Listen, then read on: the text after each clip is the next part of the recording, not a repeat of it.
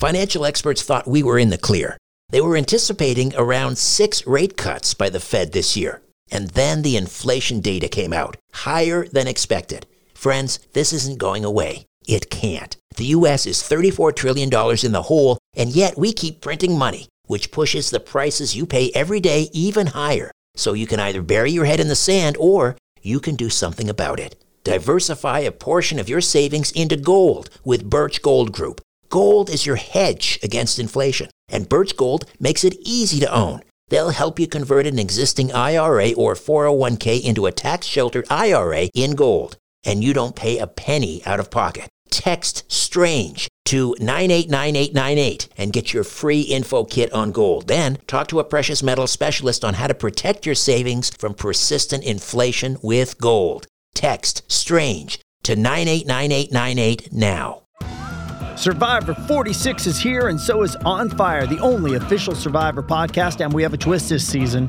The winner of Survivor 45, Dee Valladares, will be joining us every week. We're going behind the scenes of the biggest moments, the how and the why things happen, and the strategy and analysis you can only get from someone like me, a Survivor winner.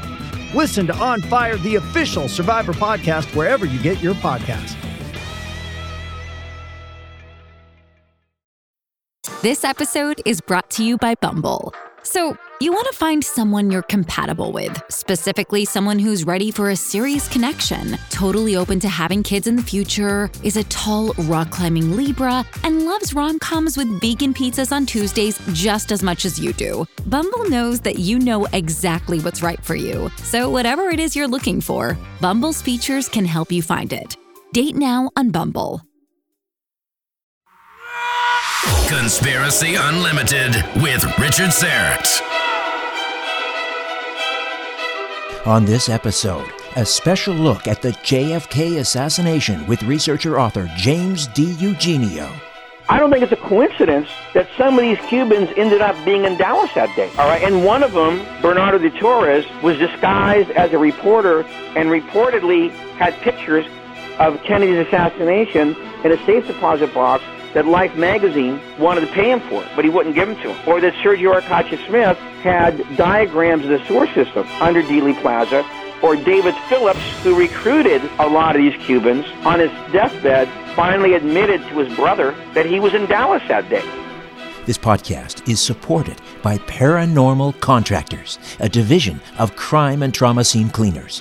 If you have unwanted paranormal activity in your home or business, you need to call Paranormal Contractors, 1-866-724-0800, 1-866-724-0800. Check out their YouTube channel, Paranormal Contractors, for things that go bump in the night. Conspiracy Unlimited with Richard Syrett. Pursuing the truth wherever it leads.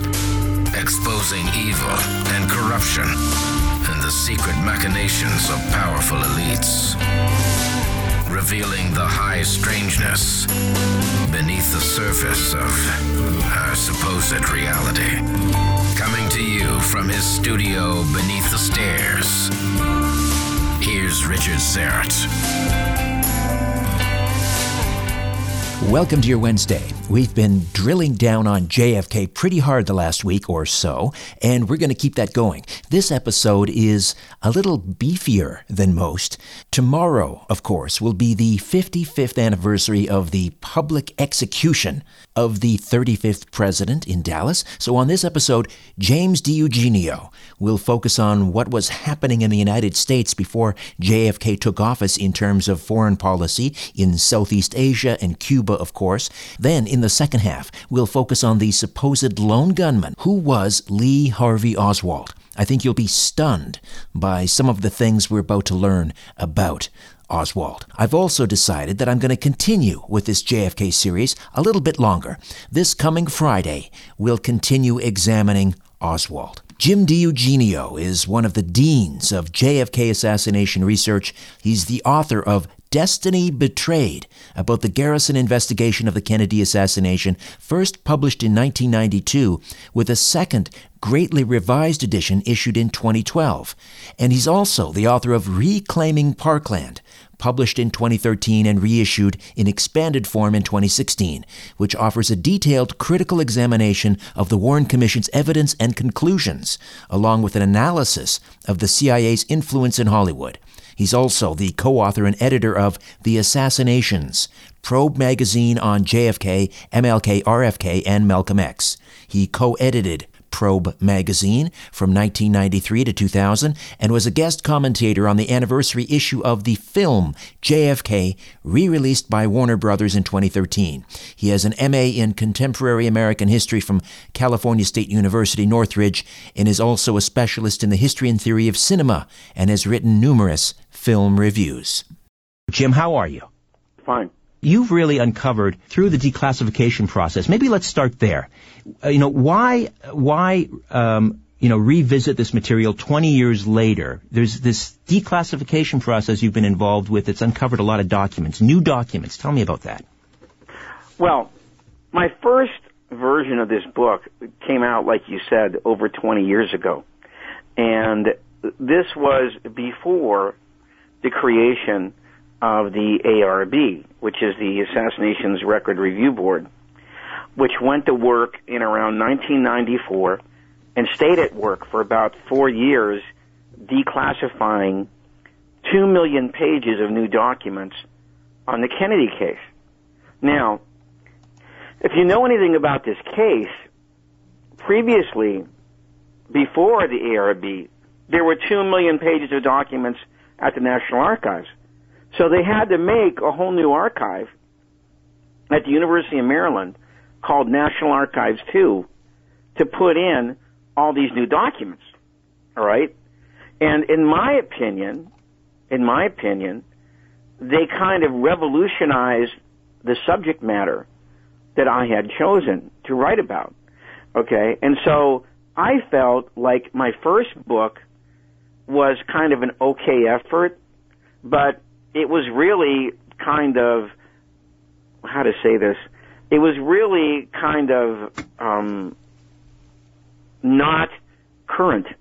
It was really too traditional in its repetition of facts, because all the new facts that had now been declassified by the ARB kind of, in my opinion, changed the calculus of the whole Kennedy assassination, especially the aspect that I was looking at, which was what happened in New Orleans with Oswald in the summer of 1963, and what happened to the investigation of Jim Garrison, which started in 1966, and then the result of what happened to him, in the years 69 through 73, and what happened to the House Select Committee on Assassinations. And then the last part of the book is about the reversal of JFK's foreign policy forays by Lyndon Johnson. And I wrote this book could never have been written without the ARB. And in my opinion, in my honest opinion, and I've said this more than once, there's no point in writing another book on the Kennedy assassination if you don't use these new documents. There really isn't. Right. Because it's sort of like night and day, before and after. James D. Eugenio. And you're exactly right, by the way. It's not correct to call it a second edition. No. It's actually a 90% rewritten volume. Okay? It's actually really another book, I would say. James D. Eugenio, Destiny Betrayed, JFK, Cuba, and the Garrison Case. This is part one of a two-parter. And Jim, I think you're going to come back next week. We're going to do another hour. So what I thought we could do is tonight is focus on, we really need to set the stage in terms of the climate, the foreign policy climate. We have to back up before Kennedy even, was a senator. We have to back up to the end of the Second World War, talk about the climate, the emergence of the United States as a superpower after Britain sort of, they're basically bust after the Second World War. So they've got to hand this over to this mantle over to the United States. Then we see the emergence of this, national security state, the evolution of the CIA. We'll get into that. And then we'll see, where Kennedy finds himself when he assumes office, and how ultimately, as you point out in this book, Destiny Betrayed, how his foreign policy, his philosophies, and how they change in terms of the Cold War, how those philosophies would mark him for death. So let's start really, I guess, the end of the Second World War. Let's talk about the emergence of this national security state that the United States would become. All right. That's actually where I begin the book. All right. And what happened, of course, as you just mentioned, is that after 1945, with all the expenditures that England had made on World War II, that the country was essentially sapped and bankrupted and could not even hold on to its colonial empire anymore. And so they sent an envoy to see Secretary of State George Marshall. And Marshall wasn't in, so they met with Dean Acheson, the acting secretary, and essentially told them this. We're in no position, to continue our leadership of the West, now. So we're going to go ahead and make it clear that we expect you guys to go ahead and pick up the mantle, which, of course, is what happened. The United States now became the leader of the Western world, and against this new threat, which was perceived even before the end of World War II, which of course was the Soviet Union. All right, because once Roosevelt passed away and Truman stepped in, Truman was not anywhere near the kind of sophisticate on foreign affairs that FDR was. So immediately what happened is that in a space of 2 years, the Cold War was essentially set in stone. And you had the mapping out of not just the United States versus the Soviet Union, but you had these alliances set in place, like NATO, and on one side and the Warsaw Pact on the other, and you had economic alliances, like Sinicom on the eastern side, and the European free market on the western side, and they were actually beginning to draw maps, of course, red for the curtains behind, the countries behind the so-called Iron Curtain, and blue, the countries on the west of that. And so you eventually had the creation of the CIA as the capstone of this, all right? And once the CIA was put into place, there was this clause in the National Security Act that ended up being a Pandora's box that allowed the use of what came to be called covert action, against whoever the perceived enemy was. Now, James, we have to talk about the Dulles boys. We have John Foster Dulles, of course, Secretary of State under Eisenhower, during the Eisenhower administration. His younger brother, Alan, would become head of the CIA, the longest-serving member of the CIA. Now, Dulles was instrumental in recruiting key Nazis to basically run the CIA, or is that an overstatement? Well, I'm kind of glad you brought that up, because if you take a look at Alan Dulles' career, there's probably no one who influenced the course of the Central Intelligence Agency more than he did. And it was him and John McCloy, who later both served on the Warren Commission, who recruited this Nazi named Reinhard Gehlen, who was captured at the end of World War II when Dulles was the head of station in Berlin. All right, he specifically made orders not to shoot Gehlen, okay, because he wanted to incorporate his spy apparatus into what he knew would eventually become the Central Intelligence Agency. Then when John McCloy became the commissioner, the High Commissioner in West Germany, it was him who actually okayed this deal and made it a part of West German culture. And Reinhard Gehlen ended up making quite a lot of money off this. I think the figure was the CIA gave him an annual check of about $5 million a year. This is 1949. Yeah, which was a hell of a lot of money back then. A lot of money now. Well, it's a lot of money now, but it was even more back then. I would be surprised if it was more like $15 or $20 million back then, you know.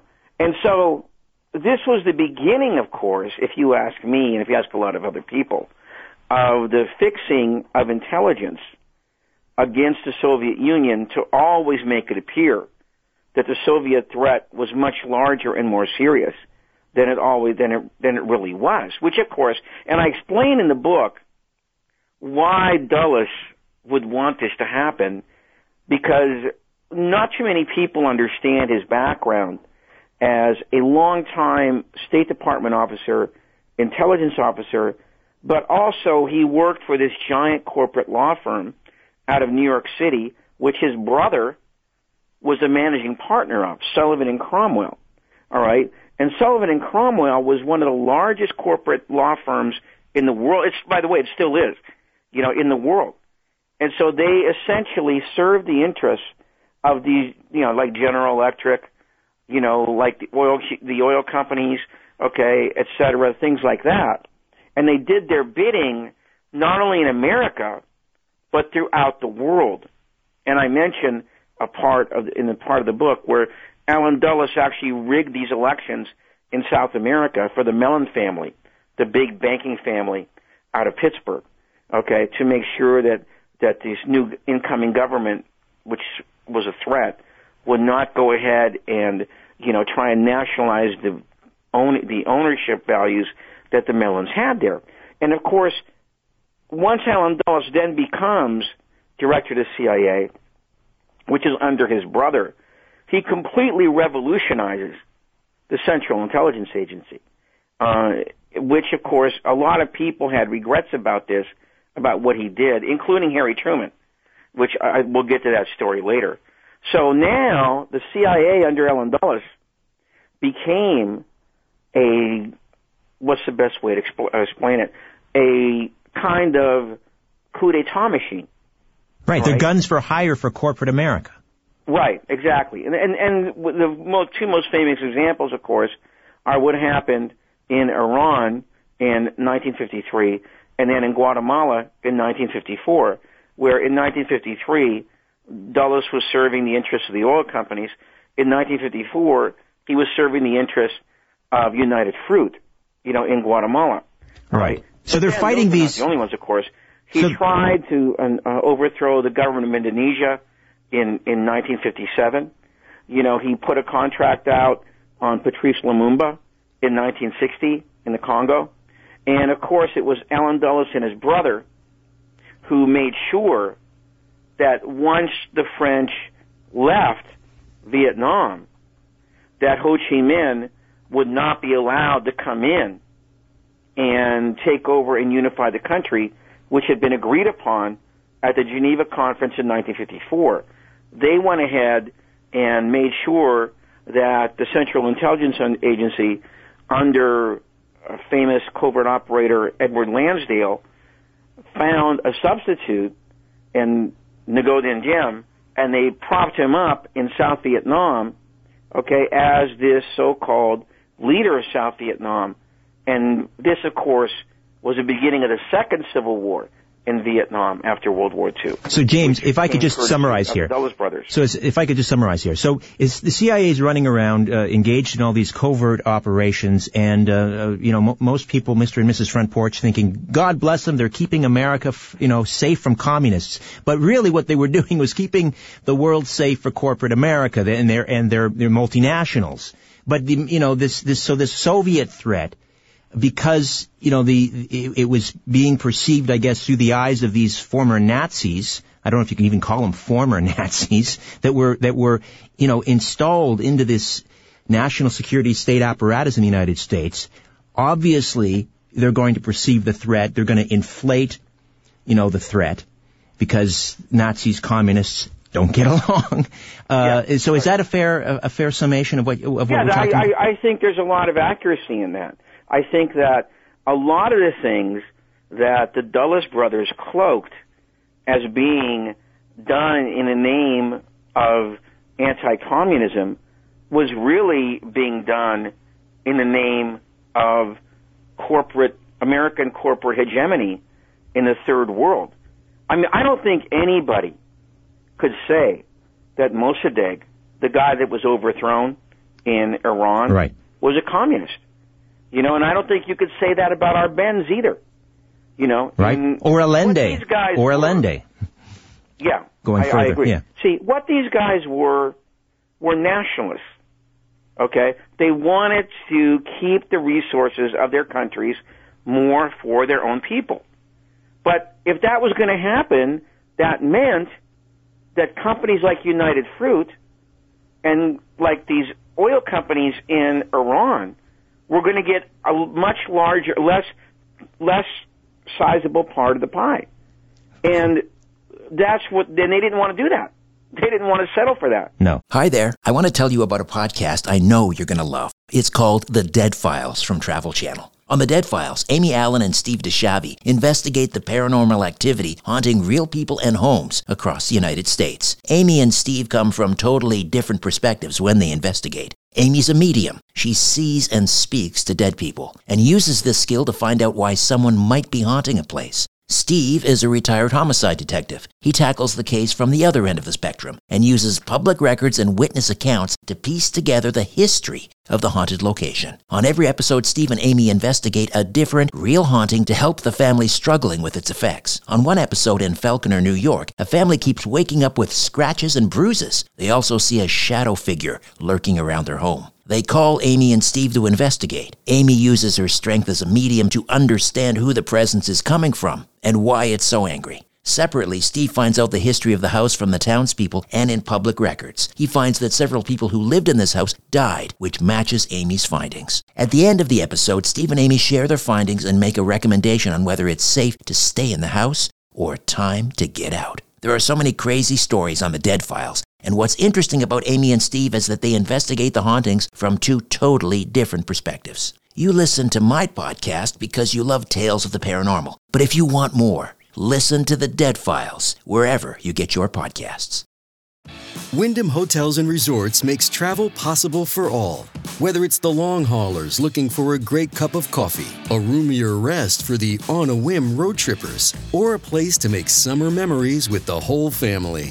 No matter who you are, where you're going, or why, with 24 trusted brands to choose from like La Quinta, Days Inn, and Super 8, your Wyndham is waiting. Get the lowest price at WyndhamHotels.com. Restrictions apply. Visit website for more details.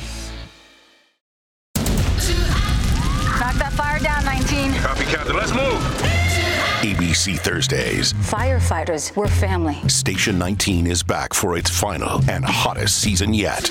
The subject has explosive chemicals. With fiery romances. You're the love of my life. And Andy is finally in charge. I'm going to be the best damn captain the station has ever seen. Station 19. All new Thursdays, 10/9 Central on ABC and stream on Hulu. Flash forward to Cuba, 1959, and Batista, horrible dictator, even the Eisenhower administration recognized that, this guy had to go, but Castro originally didn't come across as, unless he, was just lying through his teeth, he didn't come across like a communist. I mean, he was a nationalist, right? Mm-hmm. Right. And in fact, the White House and the State Department were rather kind of late in recognizing who he and Che Guevara really were.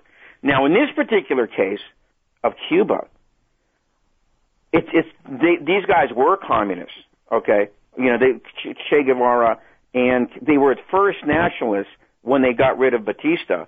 But then they slowly gravitate, well, not really slowly. Che Guevara was really a communist from the get-go. It was Castro who, in about a year or two, turned into a communist. But this is what I talk about in my book. But that's because when he came to the United States, the powers that be in the State Department wanted him to go along with the World Bank and IMF stuff. Now, if anybody knows anything about the way the World Bank works and the International Monetary Fund. And I think if you've read that book by John Perkins, Confessions of an Economic Hitman. I've had John on, yeah. Yeah, okay. Do you understand the way that works? The way that works is they get you so much in debt to them that they then go ahead and put an austerity program in effect in your country, which lowers the standard of living for everybody. So when Castro got a load of this, he understood that he was going to have to, A, get rid of the American imperialism inside of Cuba and form a kind of treaty with the Soviet Union. So he started nationalizing cattle ranches, and he started taking over in about a space of a year. And so, in a sense, he was forced into the Soviet, into the arms of the Soviets. He had little choice. I think you could make that argument. Although, like I said, in this case, I think you could say, they were really more or less socialist or communist to begin with. But Castro, at least, was willing to talk to the United States. Okay. But Eisenhower and Dulles did not want to talk to him. And then when he started making these programs to confiscate the American interests in Cuba and paying only what the book price was, that's an important part of my book. See, Castro was going to nationalize these properties at the book price. The problem was that these companies had all understated the value of their property to dodge taxes. Okay? So in other words, Castro was going to essentially beat them at their own game. By their own petard. Right. Knowing that they had lied about the value of the properties, he was going to go ahead and pay them the book value. So they didn't like that. James D. Eugenio. It was okay for them to cheat the Cuban government, but it wasn't okay for the Cuban government to turn it around on them. James D. Eugenio, Destiny Betrayed, JFK, Cuba, and the Garrison Case. Okay, so we've sort of set the stage, albeit in a very hurried fashion. The emergence of the United States as the superpower after Britain hands over that mantle post-Second World War, the emergence of the CIA and the national security state apparatus, which included former high-ranking Nazi intelligence officials like Reinhard Gehlen, and then along comes Jack Kennedy, who was also, very anti-communist. I mean, he in that Nixon debate, Nixon talked about the Democrats losing China, and Kennedy shot back, well, you lost, an island just 90 miles offshore. Kennedy campaigned as a Cold War warrior. I think many people that don't know their history might be surprised by that. You obviously read my book, and you understand that Kennedy understood what he had to say in public, okay? And he also understood, because he was educated on this quite a long time ago, that the United States was doing some really bad things in the Third World. And in the book, what I do is relate what I believe is probably the most important event in understanding who John Kennedy really was his trip to Southeast Asia in 1951, because he was planning on running for the Senate the next year, and so he understood he had to get educated about foreign policy. So he went to Southeast Asia and he landed in Saigon, and he deliberately ditched the French emissaries who were there to meet him, because he wanted to get the true picture of what was really happening. So he wandered around, knocking on doors, until the wee hours of the morning, trying to find the best reporters and the people who had the best reputation in the State Department. And he finally meets a guy named Edmund Gullion.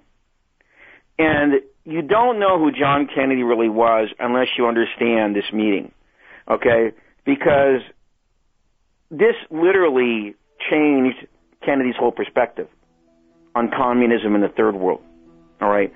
Because he asked him, he says, can the French win the war? And Gullion says, the French will never win this war. Okay, and he says, well, why?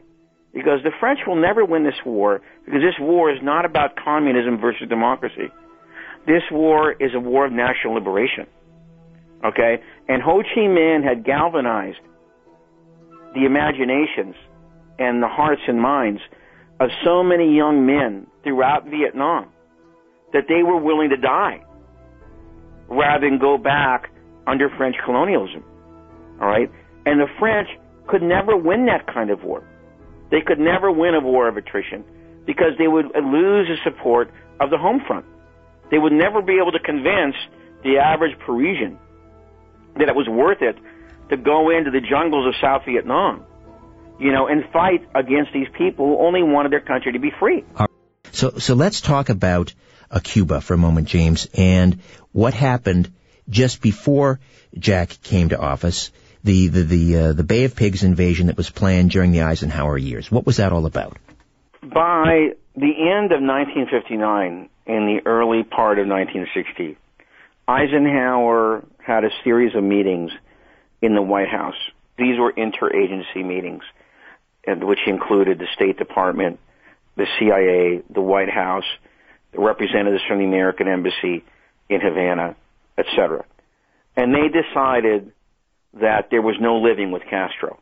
So the embargo went on against Cuba, and they began to plan a series of exfiltration and infiltration operations to destabilize Cuba, that is, to recruit people who did not like Castro coming into the United States.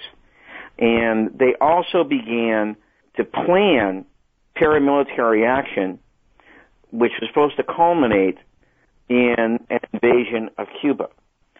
Eisenhower wanted the political arm of what he imagined was going to be this new government established very strongly in exile, before he went ahead and gave the okay to any kind of invasion.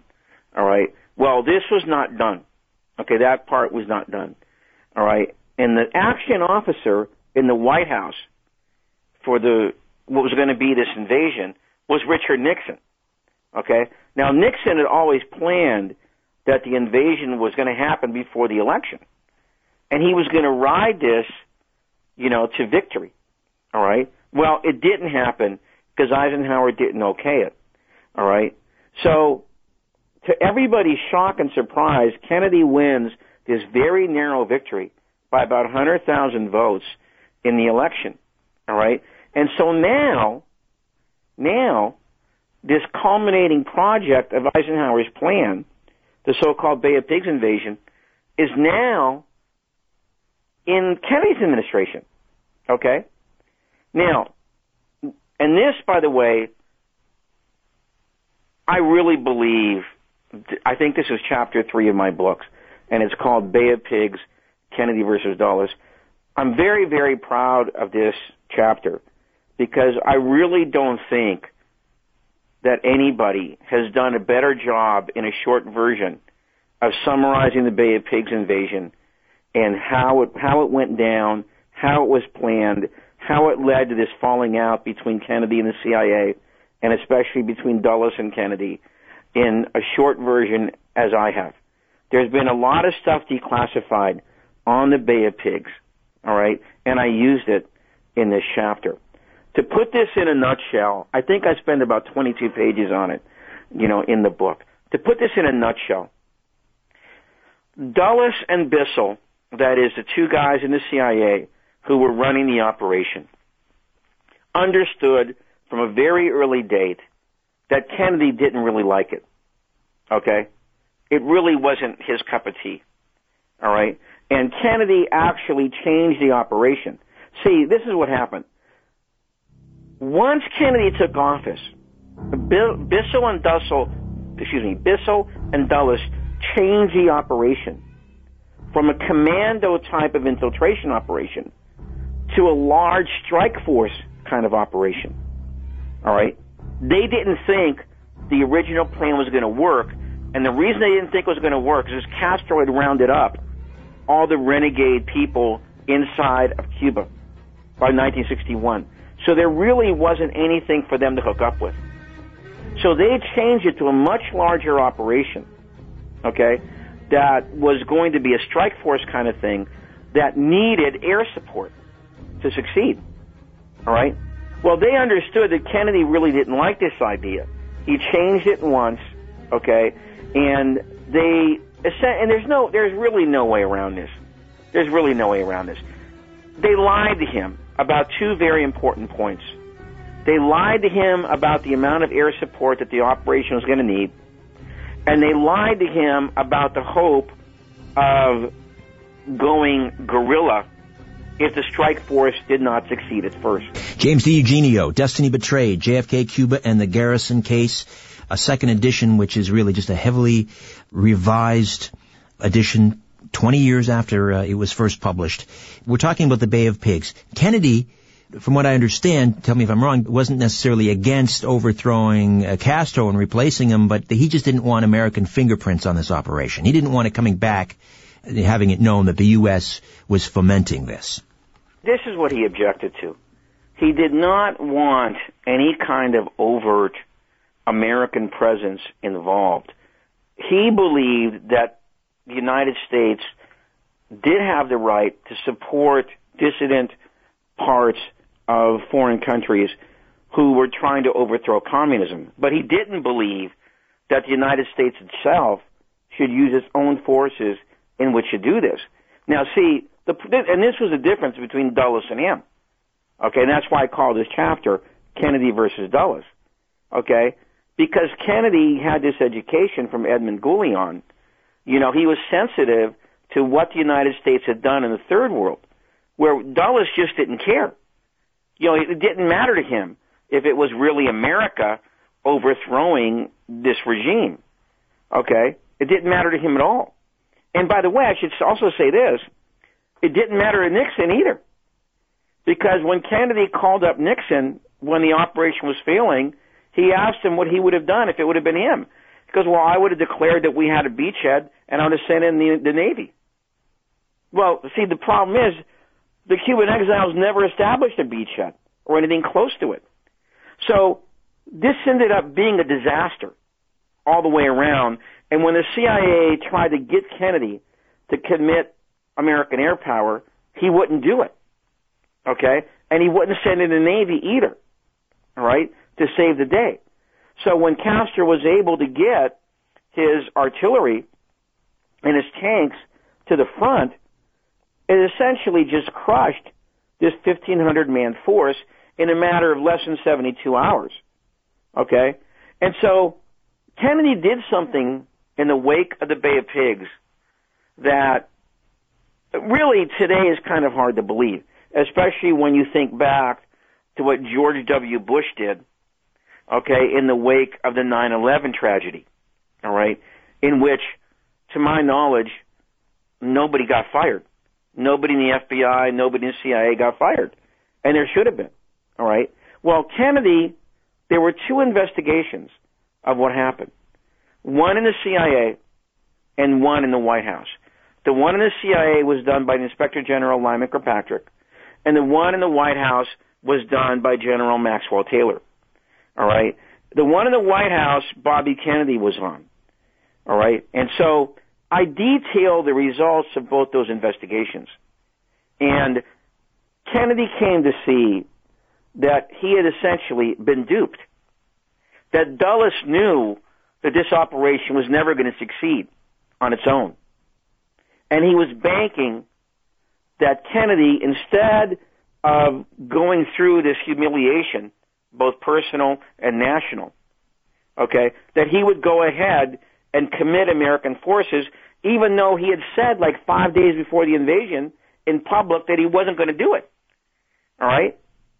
So when Kennedy didn't do this, the operation collapsed. All right? And so Kennedy found out through the results of both investigations that he had been tricked, that Dulles and Bissell had this secret agenda. To what extent, Jim, do you think Kennedy's refusal to commit U.S. forces to the invasion, to what extent did that seal his fate in Dallas? Oh, I think it's very important because at the end of this chapter, chapter 3, you know, I go ahead and outline how Dulles hit back. Once Kennedy fired him over this, Dulles and Howard Hunt hit back at Kennedy in this famous article in Fortune magazine, where instead of admitting that they had tried to trick Kennedy, they tried to blame the failure for the operation on him by saying that he had canceled the so-called D-Day airstrikes, and that had blown the operation.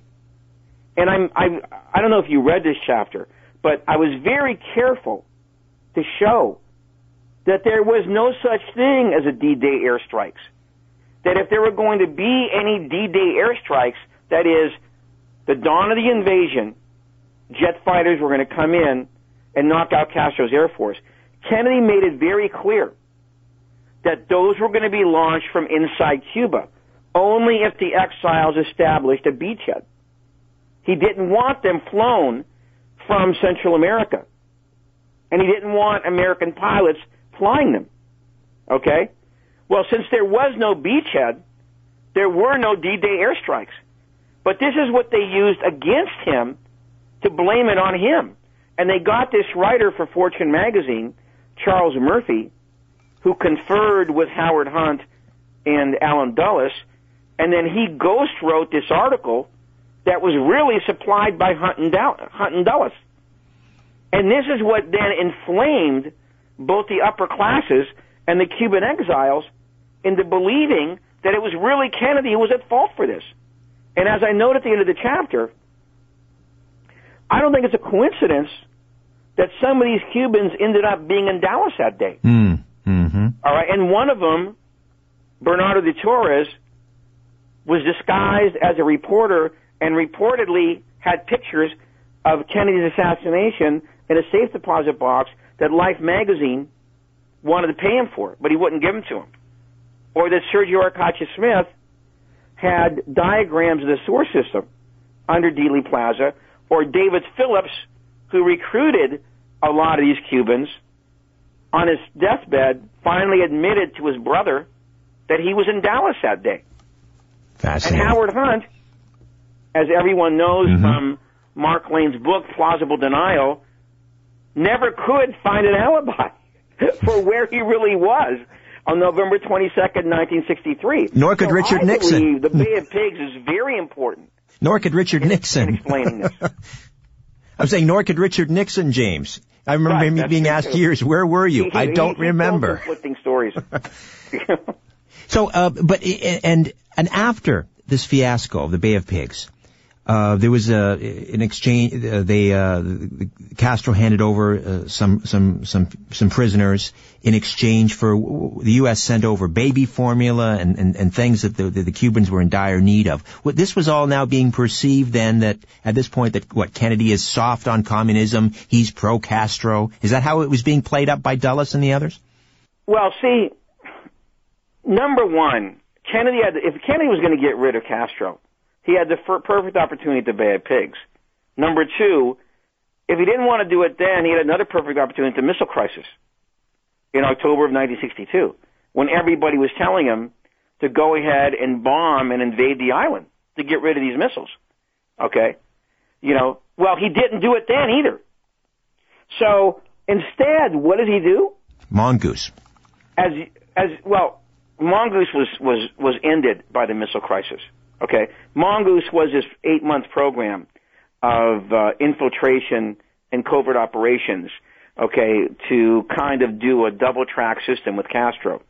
All right, it was not very successful. As I outline in my book, Lansdale was never able to get any results. Okay, and then along came the missile crisis, and right after the missile crisis, Kennedy pulled the plug on Mongoose. I think it was November the 29th, okay, that he pulled the plug on Mongoose, because he had made this deal with Castro and then the Russians that there would not be any more attacks on Cuba from mainland United States. So these operations were either cut off or they were moved into Central America. All right? And then, as you mentioned, during this prisoner exchange, which I think was in December of 1962, Kennedy gets word that Castro, because of his falling out with Khrushchev, Castro really didn't like the way Khrushchev negotiated over his head with Kennedy about the resolution of the missile crisis. Castro was ready to talk about getting some kind of dialogue going between the United States and Cuba, headed for normalization of relations. So this is what began this famous back channel. Okay? So now, as you can see, in the space of 3 years, Kennedy has completely reversed the Eisenhower-Dulles policy on Cuba. Now he's talking about negotiating with Castro to actually normalize relations with this communist. And these negotiations went on for months, and they were not really fully disclosed. I mean, John Daniel, who was the last guy, wrote 2 articles in the New Republic about the last leg of the negotiations. But it wasn't until the Church Committee interviewed William Atwood and he was the first guy who began to talk to Castro about normalization through Carlos Lechuga, who was a Cuban ambassador in New York City. All right, he was the first guy to establish his back channel, that we began to get the whole full picture. These negotiations went on for about 11 months, all right, through people like Atwood, through people like ABC reporter Lisa Howard, and the last leg was by John Daniel, the French journalist, who Atwood recommended. And they were actually talking about Atwood going down to Cuba, landing in Mexico City, all right, and then meeting somebody and flying into Cuba, all right, secretly, in order to begin the agenda, going ahead and negotiating terms for a recognition of Cuba. Now, let's really think about this, okay? 3 years earlier, Eisenhower and Dulles had essentially declared war on Cuba. There was no living with Castro, okay? The CIA had various assassination plots to kill him, which I outline in the book, all right? Now, 3 years later, okay, Kennedy is actually talking about reversing that policy. Now, as I write in the book, when Daniel arrived in Havana and he told Castro, Kennedy's last message, Castro was overjoyed. He said, finally comes an American president, who has the interests, of the working class people in mind. All right? Kennedy will now go down in history as the greatest president since Lincoln. And they spent 3 days together celebrating. And then, on November 22nd, 1963, Castro, they hear the news on the radio. Kennedy has been shot in Dallas. And Castro completely collapses. And he says, this is bad news. And he says this 3 times. Hey, it's Kaylee Cuoco for Priceline. Ready to go to your happy place for a happy price? Well, why didn't you say so? Just download the Priceline app right now and save up to 60% on hotels. So whether it's Cousin Kevin's Kazoo Concert in Kansas City, go Kevin, or Becky's Bachelorette Bash in Bermuda, you never have to miss a trip ever again. So download the Priceline app today. Your savings are waiting. Go to your happy place for a happy price. Go to your happy price, Priceline.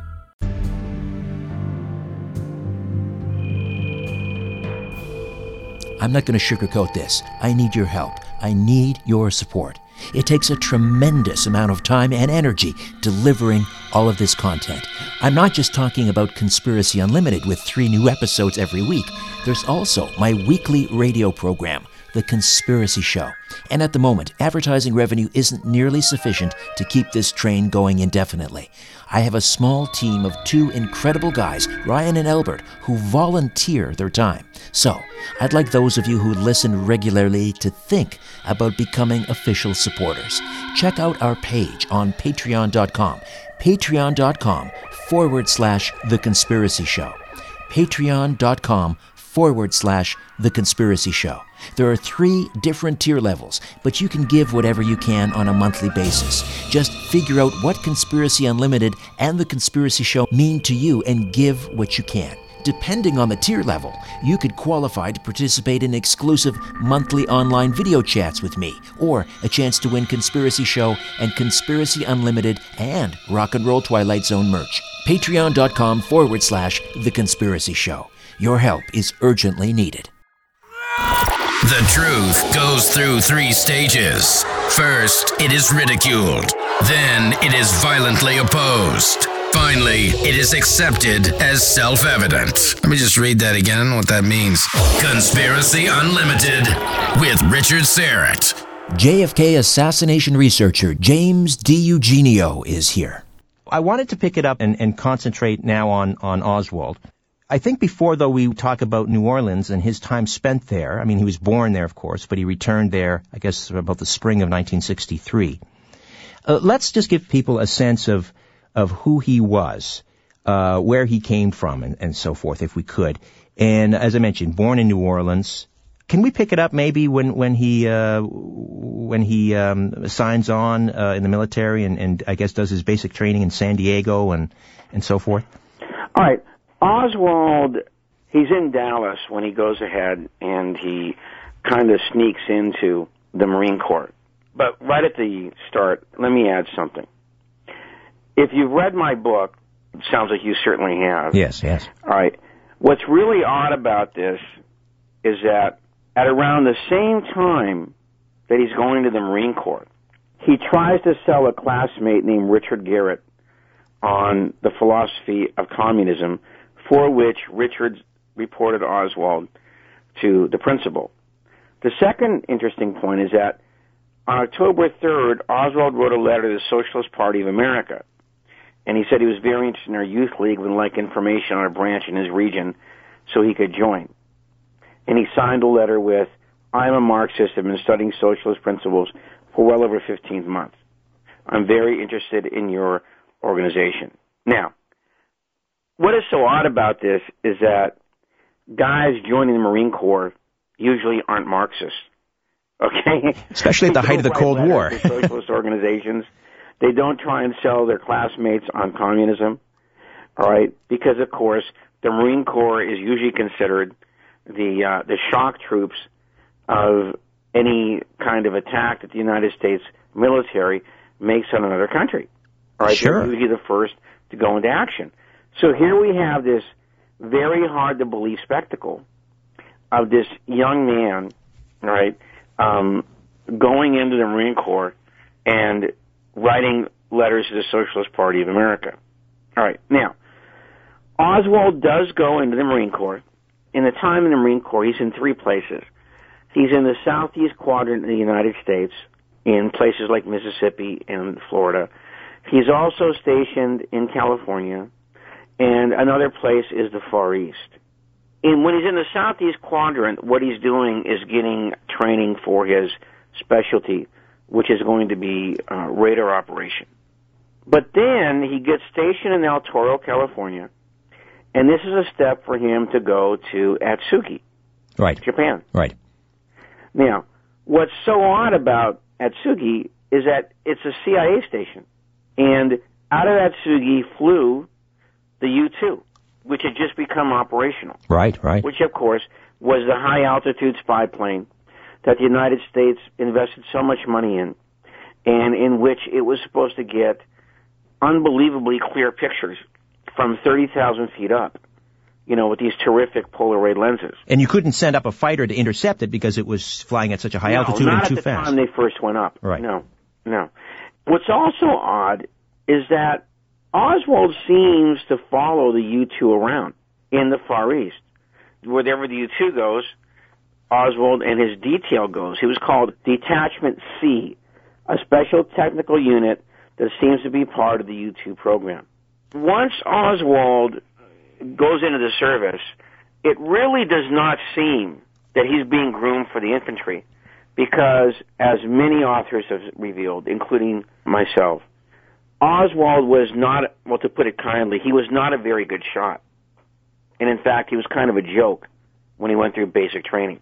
The people kind of made fun of his terrible shooting ability. After he returns from the Far East, he comes back to Santa Ana. He takes part in a radar operation, Squadron 9.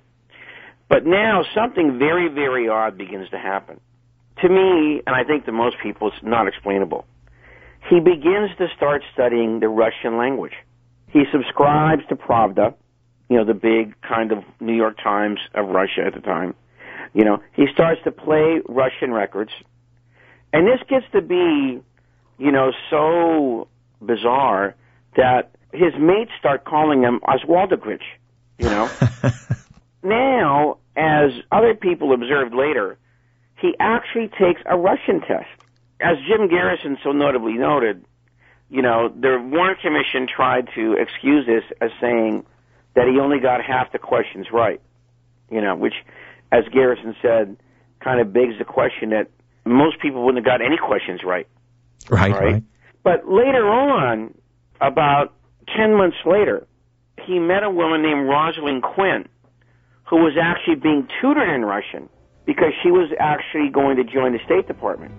And one of his friends in the Marines set up this meeting so they could practice their Russian with each other.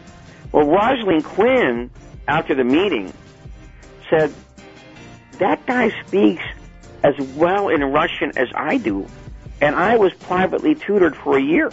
You were talking about his incredible proficiency with the Russian language, but let me just back up for a second and ask you this, because, you know, if you look at his military record, you know, before he lands in at Atsugi, which you've pointed out is a CIA base, he's got, you know, he ends up shooting himself in the arm. At one point, I believe he has some sort of a breakdown.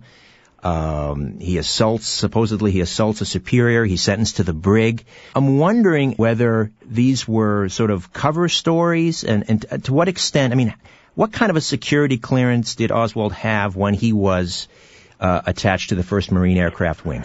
Well, that's been under a long time of debate, okay, because the CIA has never wanted to admit that Oswald had a secret clearance, all right? But over time, it's kind of been, you know, this has been chipped away at, and certain people who worked with Oswald, okay, like his commanding officer Donovan in the radar thing said he did have a clearance, okay? You know, he did have a clearance to look at some of these top secret documents, and most people now believe that this was information on the U-2, okay, which is very interesting because when we get to Russia, we'll see why it's so interesting. All right, when we get to Oswald's defection to Russia, we'll see why that's interesting. All right. Well, were they trying to I mean, again, going back to these run-ins he had, you know, assaulting his officer, a superior officer. Well, it wasn't really an assault. I think he poured a drink on the guy, right? Okay, but then there was then I believe when he was stationed in the Philippines for a short while, he had supposedly a complete, you know, breakdown and was sent back to Japan. Were these cover stories, or was Oswald troubled? Well, there does seem to be a kind of mystery about where Oswald was for a certain period of time, because I've personally met someone who went to Santa Ana to do training in firearms. And when he went there, he said, why don't you go ahead and sleep here tonight? This is this Oswald guy who never seems to be here. Okay? And what many people believe is that these disappearances of Oswald were essentially kind of excuses for him to go ahead and get his training in the Russian language. Because when the Warren Commission convenes, they discover that they had a document that said Oswald had been at the Monterey School of Languages, which is in the middle of California, all right, and is the place to go in the military if you want to acquire mastery of another language. Because, look, anybody who knows anything about languages knows that, A, Russian is one of the most difficult languages there is to learn, all right? And number two, you can't really do it as fast as Oswald did it with just reading newspapers and listening to records. You have to have directed instruction to do it. So this is what many people believe was where, when Oswald was not around, this is where he most likely was. acquiring this Russian language. And of course, they've already created the cover story of why, he's going to defect, because at a very early, years earlier, he's already talking about, being a Marxist and embracing socialism. So, I mean, obviously, that was set up years in advance. Well, yeah, see, if you wanted to start at the actual when he goes in the Marine Corps, in my book, I try and explain that, in my opinion, the way that this started was through his association with David Ferrie in the Civil Air Patrol in 1955. That far Ferrie back. had already indoctrinated several of his cap cadets into the military. And this is what I think he did with Oswald. All right? Okay, so So now let's begin to wind this down, because there's two very interesting events that not too many people had written about, okay? And I think they're very important as Oswald now begins to decide to leave the Marine Corps and go to the Soviet Union. Number one is his application for the so-called Albert Schweitzer College. In Switzerland, yeah. Right. Which is, if you remember from the book, this is a very inexplicable interlude that no one has ever really explored until we had this documentation declassified by the ARB. All right, because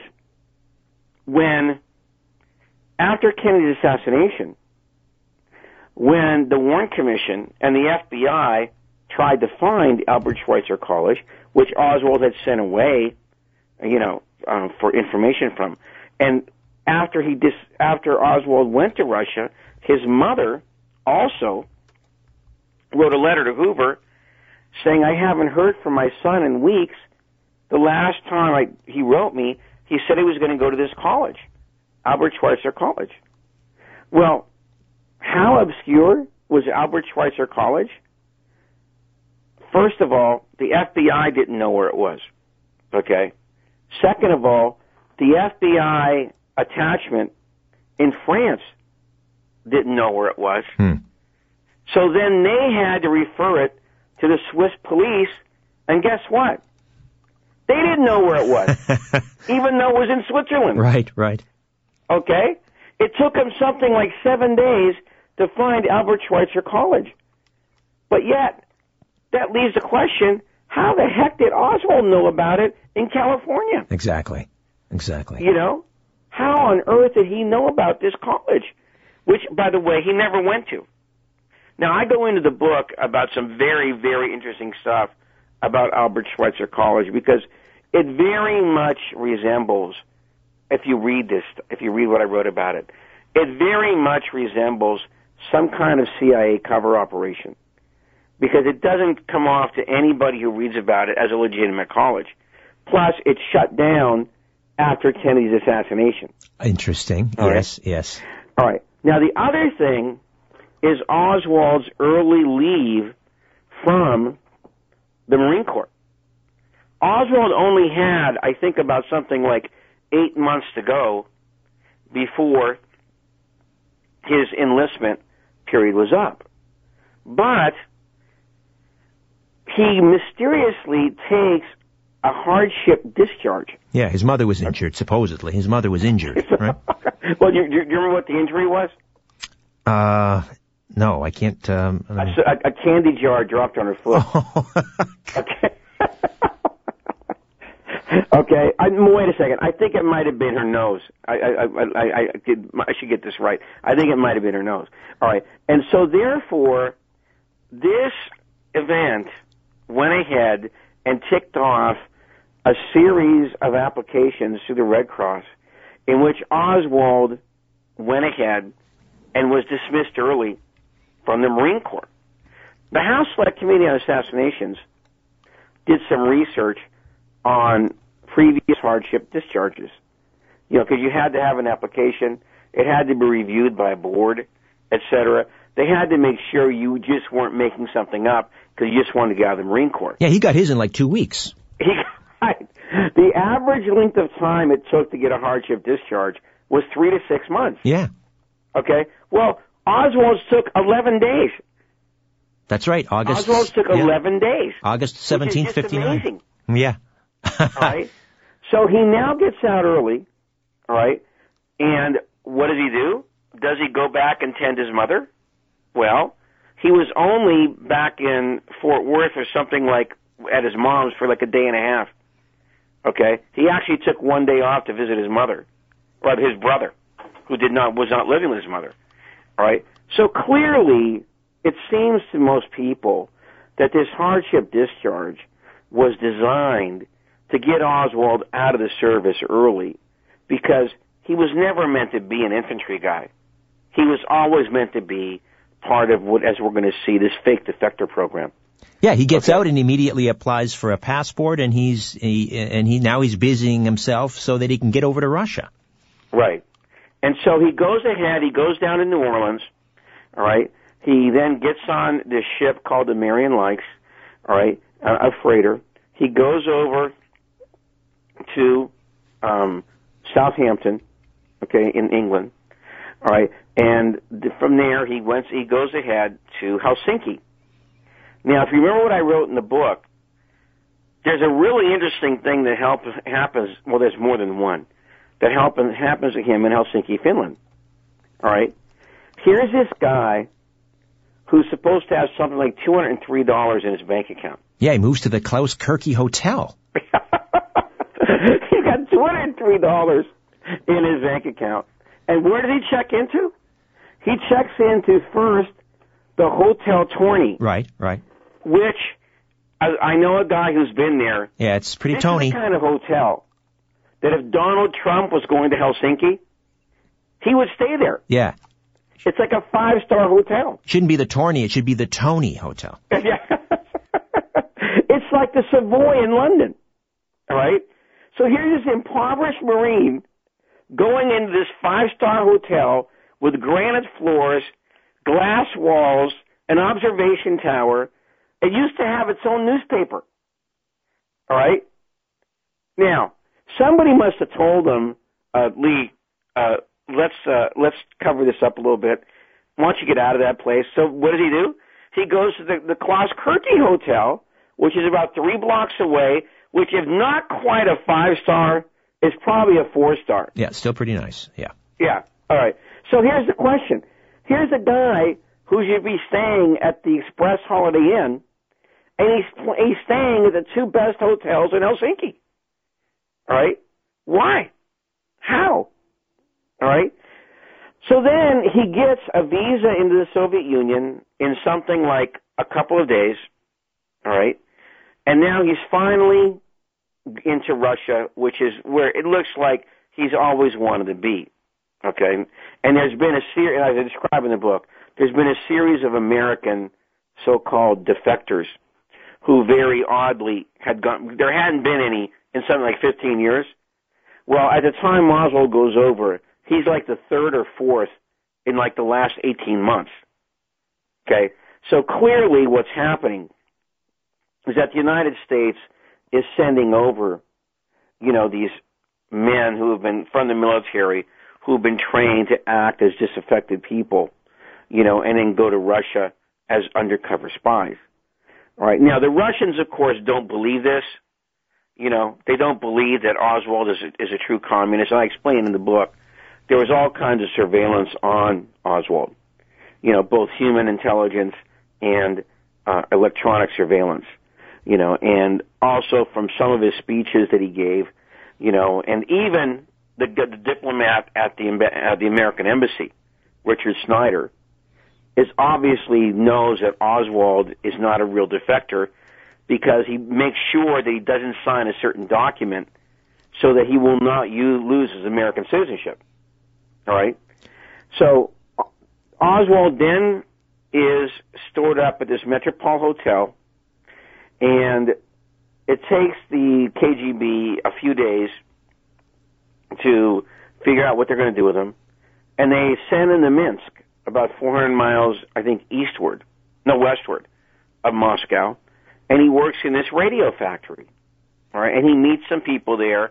The KGB guy in Minsk has a human net around him, okay, because they strongly suspect he's some kind of intelligence agent, All right, and they also have electronic surveillance on him because he actually, if you remember the story in the book, his friend Ernst Titovitz says they fished out some kind of recording device out of his sink one day. Right. All right. He then meets Marina Oswald. Okay? He then meets Marina Oswald at this dance. And Marina Oswald, unbelievably, had also met Webster, who was another defector, okay, in Russia. You mentioned Robert E. Webster, who was working over there supposedly setting up some sort of a trade display for Rand Corporation, which kind of has an interesting connection with the CIA. Both of the CEO of Rand, they served in the OSS, which was the forerunner of the CIA. Right. And so Oswald and Webster knew each other. Marina had met. Oswald and Webster knew of each other. Ah, okay. I don't think they actually knew each other. But Marina had met. Yeah. Actually knew both of them. But the thing is, and she confused them, by the way, when she left. She confused them. She said she met Oswald at some science fair, that's where she met Webster. Right. Okay. But it's the interesting thing about Webster. Russia, and we're getting ready to do that now. Yeah. Yes. There's one thing we can't ignore. When Oswald went to the Soviet Union, the information comes back to the FBI, comes back to the United States Navy, and is filed very cleanly and logically, almost within 24 hours of them getting the information. But when it comes to the CIA, it goes into what John Newman, a military intelligence analyst, has written, is a black hole. For about 30 days, this information about Oswald is lost at the CIA. There's no tracing on where it's going or why. Then when it finally does get filed, okay, it gets filed in the wrong place, the Office of Security, all right, which is one of the James Angleton's domains, the counterintelligence chief, all right. And also, if you can believe it, something even more startling happens. The CIA does not open up a 201 file on Oswald. Now, what does that mean? The 201 file is the most common file the CIA has on not almost everybody, but most of the people that opens up files, they open up a 201 file, which is just an information file on people who might be of interest to them. Here you have a defector leaving the Marine Corps early, saying he's going to Albert Schweitzer College, which he doesn't go to, all right, then going to Helsinki, staying at this Hotel Torny, staying at the Kirky, and then crossing over into Russia. And this is not important enough for the CIA to open up a 201 file. Interesting, yeah. Yeah. Well, I'm sorry, I don't believe it. But he does make the mail intercept program. In other words, the CIA goes ahead and starts breaking into his mail. Now, the 201 files are in tens of thousands of people. The mail intercept program was only something like 300 people.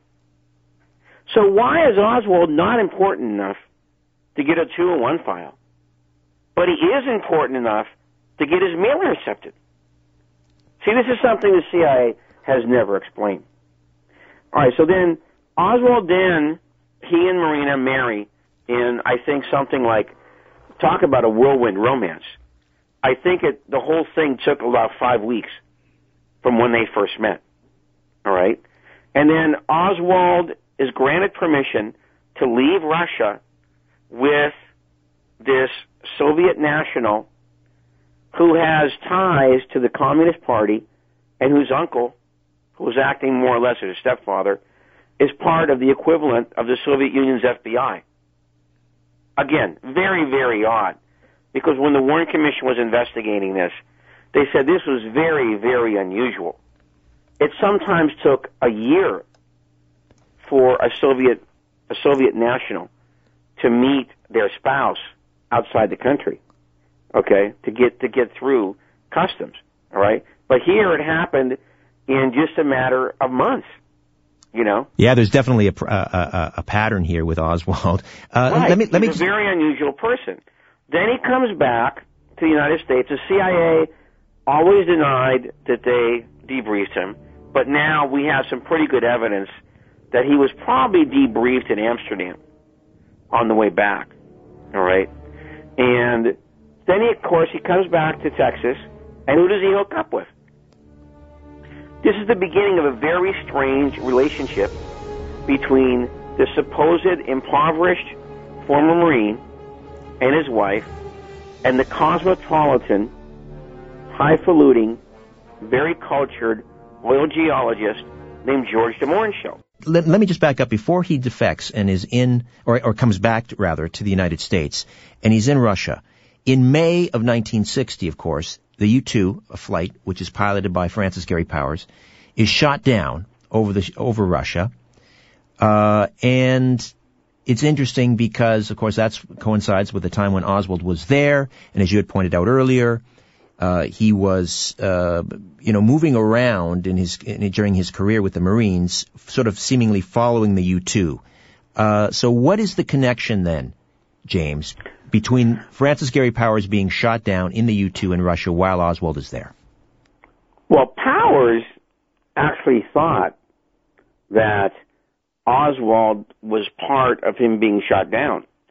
Because when Oswald came over, he said, and he said this to the American embassy, which, of course, the Soviets had surveillance listening devices in, that I have some very secret information that I would like to convey. Now, the only secret information Oswald had, of course, was about the U-2. Anything that could be of value to the Soviet Union. So many people thought that he was dangling this information for the Russians to take him up on. All right? But there's no real evidence that he actually did this. But when Donovan, his commanding officer, testified before the Warren Commission, when he came out, he said, I wanted to start telling them about what Oswald knew about the U-2, but they never asked me any questions. And this is really one of the most puzzling things about this whole, because there isn't any evidence that the CIA at the time did what they call a damage control assessment after the U-2 was shot down. In other words, how did the Russians shoot it down? Did Oswald give them the information? There was nothing like that done. There was only a very mild kind of investigation at the time of the Warren Commission, which most of Oswald's buddies thought was a kind of CYA operation. In other words, talk to a couple of people and just say, well, see, we did investigate it, whether or not it could have been Oswald. And, of course, right. The result of that, the embarrassment, of course, when Eisenhower had to admit it was a U.S. spy plane, was it scuttled a summit meeting between Eisenhower and Khrushchev, which could have led to some easing or thawing in the Cold War.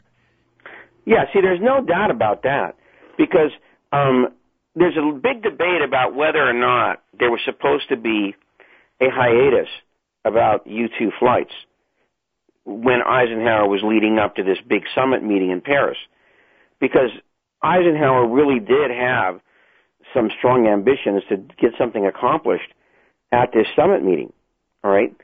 Well, needless to say, when the news comes in that the U-2 is shot down, this more or less scuttles the summit meeting. Khrushchev has a lot of leverage now over at Eisenhower, and he wants Eisenhower to make an announcement about who authorized this U-2 shoot down and why. You know, like well, it's not the shoot down, but the actual flight. You know, and why did they do it? Well, Eisenhower wasn't going to do that. So Khrushchev got all huffy and puffy, and he left. All right? And leaves Eisenhower high and dry. Now, some people believe that it might have been this incident that caused Eisenhower to make his famous military-industrial complex speech. Exactly. You know what I'm talking about, right? Of course. I mean, we play it on the show all the time. Yeah. I mean, if I'm General Electric or one of these defense contractors, I'm clapping furiously now that the Cold War summit has been called off, because that's not going to be good for business. Right. And so a lot of people believe that it might have been this incident that caused him to make that speech, okay, warning about the impending might of the military-industrial state. It's a very, very interesting theory. Let's put it this way. I think it's and one of the most intriguing things that there is to know about Oswald, as he's about to leave the Soviet Union. So is it possible then, James, that was the reason, that was the sole reason that Oswald was first set up to look like a socialist, a communist, a Marxist, whatever you want to call him, and that was the reason that his defection to Russia, the path seemed to be cleared to get him over there, to learn Russian. He's equipped with all this knowledge, secret knowledge about the U-2. That was the raison d'etre for getting him into the Soviet Union. Well, it might have been a very important part of it, because another important part of this story is that the U-2 was beginning to be phased out. At the time Oswald leaves the Soviet Union, they were already planning on a much faster plane, the SR-71. It was actually on the books. All right, so they might have thought about it this way. Well, let's go ahead and give the secret away, because we've got this other plane coming in, and we'll have a chance to scuttle Eisenhower's, dream of détente, of establishing détente, okay, in the 60s. So it's a possibility, See, Oswald is such a complex character, that it's very hard to figure out definitively who the guy is and why he's doing these things. And by the way, we haven't even gotten to New Orleans yet. No. The kind of the stuff the guy does there is, talk about bizarre. That's going to be part 3. Okay, we're going to delay that to part 3. Okay. Absolutely, yes. We'll listen. We're going to take this series. We're going to talk about George de Mohrenschildt. Yeah, let's talk a little bit about de Mohrenschildt. And now, as you say, here is this very wealthy oil guy who suddenly befriends Marina and Oswald and introduces them to members of the Russian community. But why? They had nothing in common. Right. It's one of the more puzzling relationships that, if you study Oswald's life, it's really kind of not explainable, because de Mohrenschildt's family comes from Russia. They had very strong interests in the Nobel oil fields, okay, in Russia, all right? And he was part of the white Russian community. Yeah, they wanted to overthrow the communist dictatorship, of course, and bring back the Tsar. Yeah. So what the heck is he doing associating with this supposed communist? Later on, before he died, de Mohrenschildt revealed that, left to his own devices, he would have never befriended Oswald. He was told to meet Oswald through his CIA liaison in Dallas, a guy named J. Walton Moore, all right? And they become rather close friends for several months. They talk, they eat, they spend time with each other's families. De Mohrenschildt introduces him to the rest of the white Russian community, who he becomes quite close with. And ultimately, what I believe de Mohrenschildt's mission was, he introduces them to Ruth and Michael Paine. And then, as de Mohrenschildt begins to leave in the spring of 1963, Ruth and Michael Paine essentially fill the vacuum, and they become the best friends of Lee and Marina Oswald. And these are Michael Paine is an executive with Bell Helicopter. Right. He has a very high security clearance at Bell Helicopter in Dallas-Fort Worth, which leaves the question: what was he doing with the wife of a communist staying in his house? Okay, which is what's going to happen, right? And who's Michael Paine's boss? Comes back from New Orleans. Ruth Paine has her living with them in their house, and this guy's got a top security clearance at Bell Helicopter with the wife of a communist, and the communist actually staying there on weekends. And last week we started the show talking about how the OSS recruited some top Nazis. We talked about Reinhard Gehlen, but another one comes over and ends up running Bell Helicopter and is, I guess, Michael Paine's boss, right? Walter Dornberger. Yeah. Right. That's Operation Paperclip. And Dornberger is a big wheel at Bell Helicopter. By the way, at around this time, So it's very, very interesting, these associations, when you begin to examine them. And when we talk about Ruth and Michael Paine, we will see that they go way back in time and space to the Boston Brahmin families, who essentially founded this country. Yeah, the Blue Bloods of America. Right, the Cabots and the Forbes family. That go way back. You're talking 3 centuries. Right. Okay? And this was covered up so beautifully by the Warren Commission, at who Ruth and Michael Paine really were, that it was masterful how they did it. You would never get it from just looking in the Warren Report. You had to do some really serious research. I mean, at the time of the assassination, Michael Paine is on a trust fund from the Cabot family. Okay? He's living largely off 2 trust funds from the Cabot and the Forbes family. We're talking about the unelected oligarchs who run America. Right. These people actually looked down on the Kennedys because the Kennedys were like nouveau rich. Right. Okay, whereas they had their money from way, way back, 200-300 years ago, and they were in on all of these, they worked for the State Department, they were in the Council on Foreign Relations, and they really essentially, kind of were behind the scenes power of running America. They were the military-industrial complex. Right. And Michael and Ruth Paine, if you read my book, and this is one of the parts of the book that I'm very proud of, were disguised as this Quaker Good Samaritan couple. But as we begin to explore what they're doing, they really appear to be extensions of this Eastern establishment in Texas. And that's what they appear to be doing there. Which is interesting as well, because the Bush family, and we'll get into this as this series unfolds, the Bush family, Eastern establishment, transplanted in Texas as well. Right. You can say that that's another example of this. Yeah. Listen, we're gonna leave it from back east. Then they go to Texas, and George H.W. Bush becomes a big wheel in Dresser Industries. All right, that concludes part 1 of my 2-part conversation with JFK assassination researcher James D. Eugenio. Now, before I dim the lights in my little studio beneath the stairs, I'll be back with a quick note on what's coming up next. Hey, did you know I have a YouTube channel? All of my weekly radio programs, The Conspiracy Show, are there. Often we live stream with video. Check it out, The Conspiracy Show YouTube channel. You can watch the live stream of the radio program most weeks and join in on the conversation by entering the live chat room. Check out The Conspiracy Show, my weekly radio program on the YouTube channel. Live streams happen Sunday nights at 11 p.m. Eastern.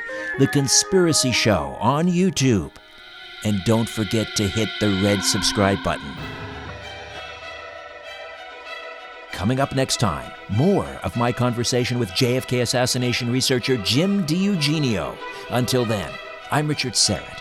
So long for now.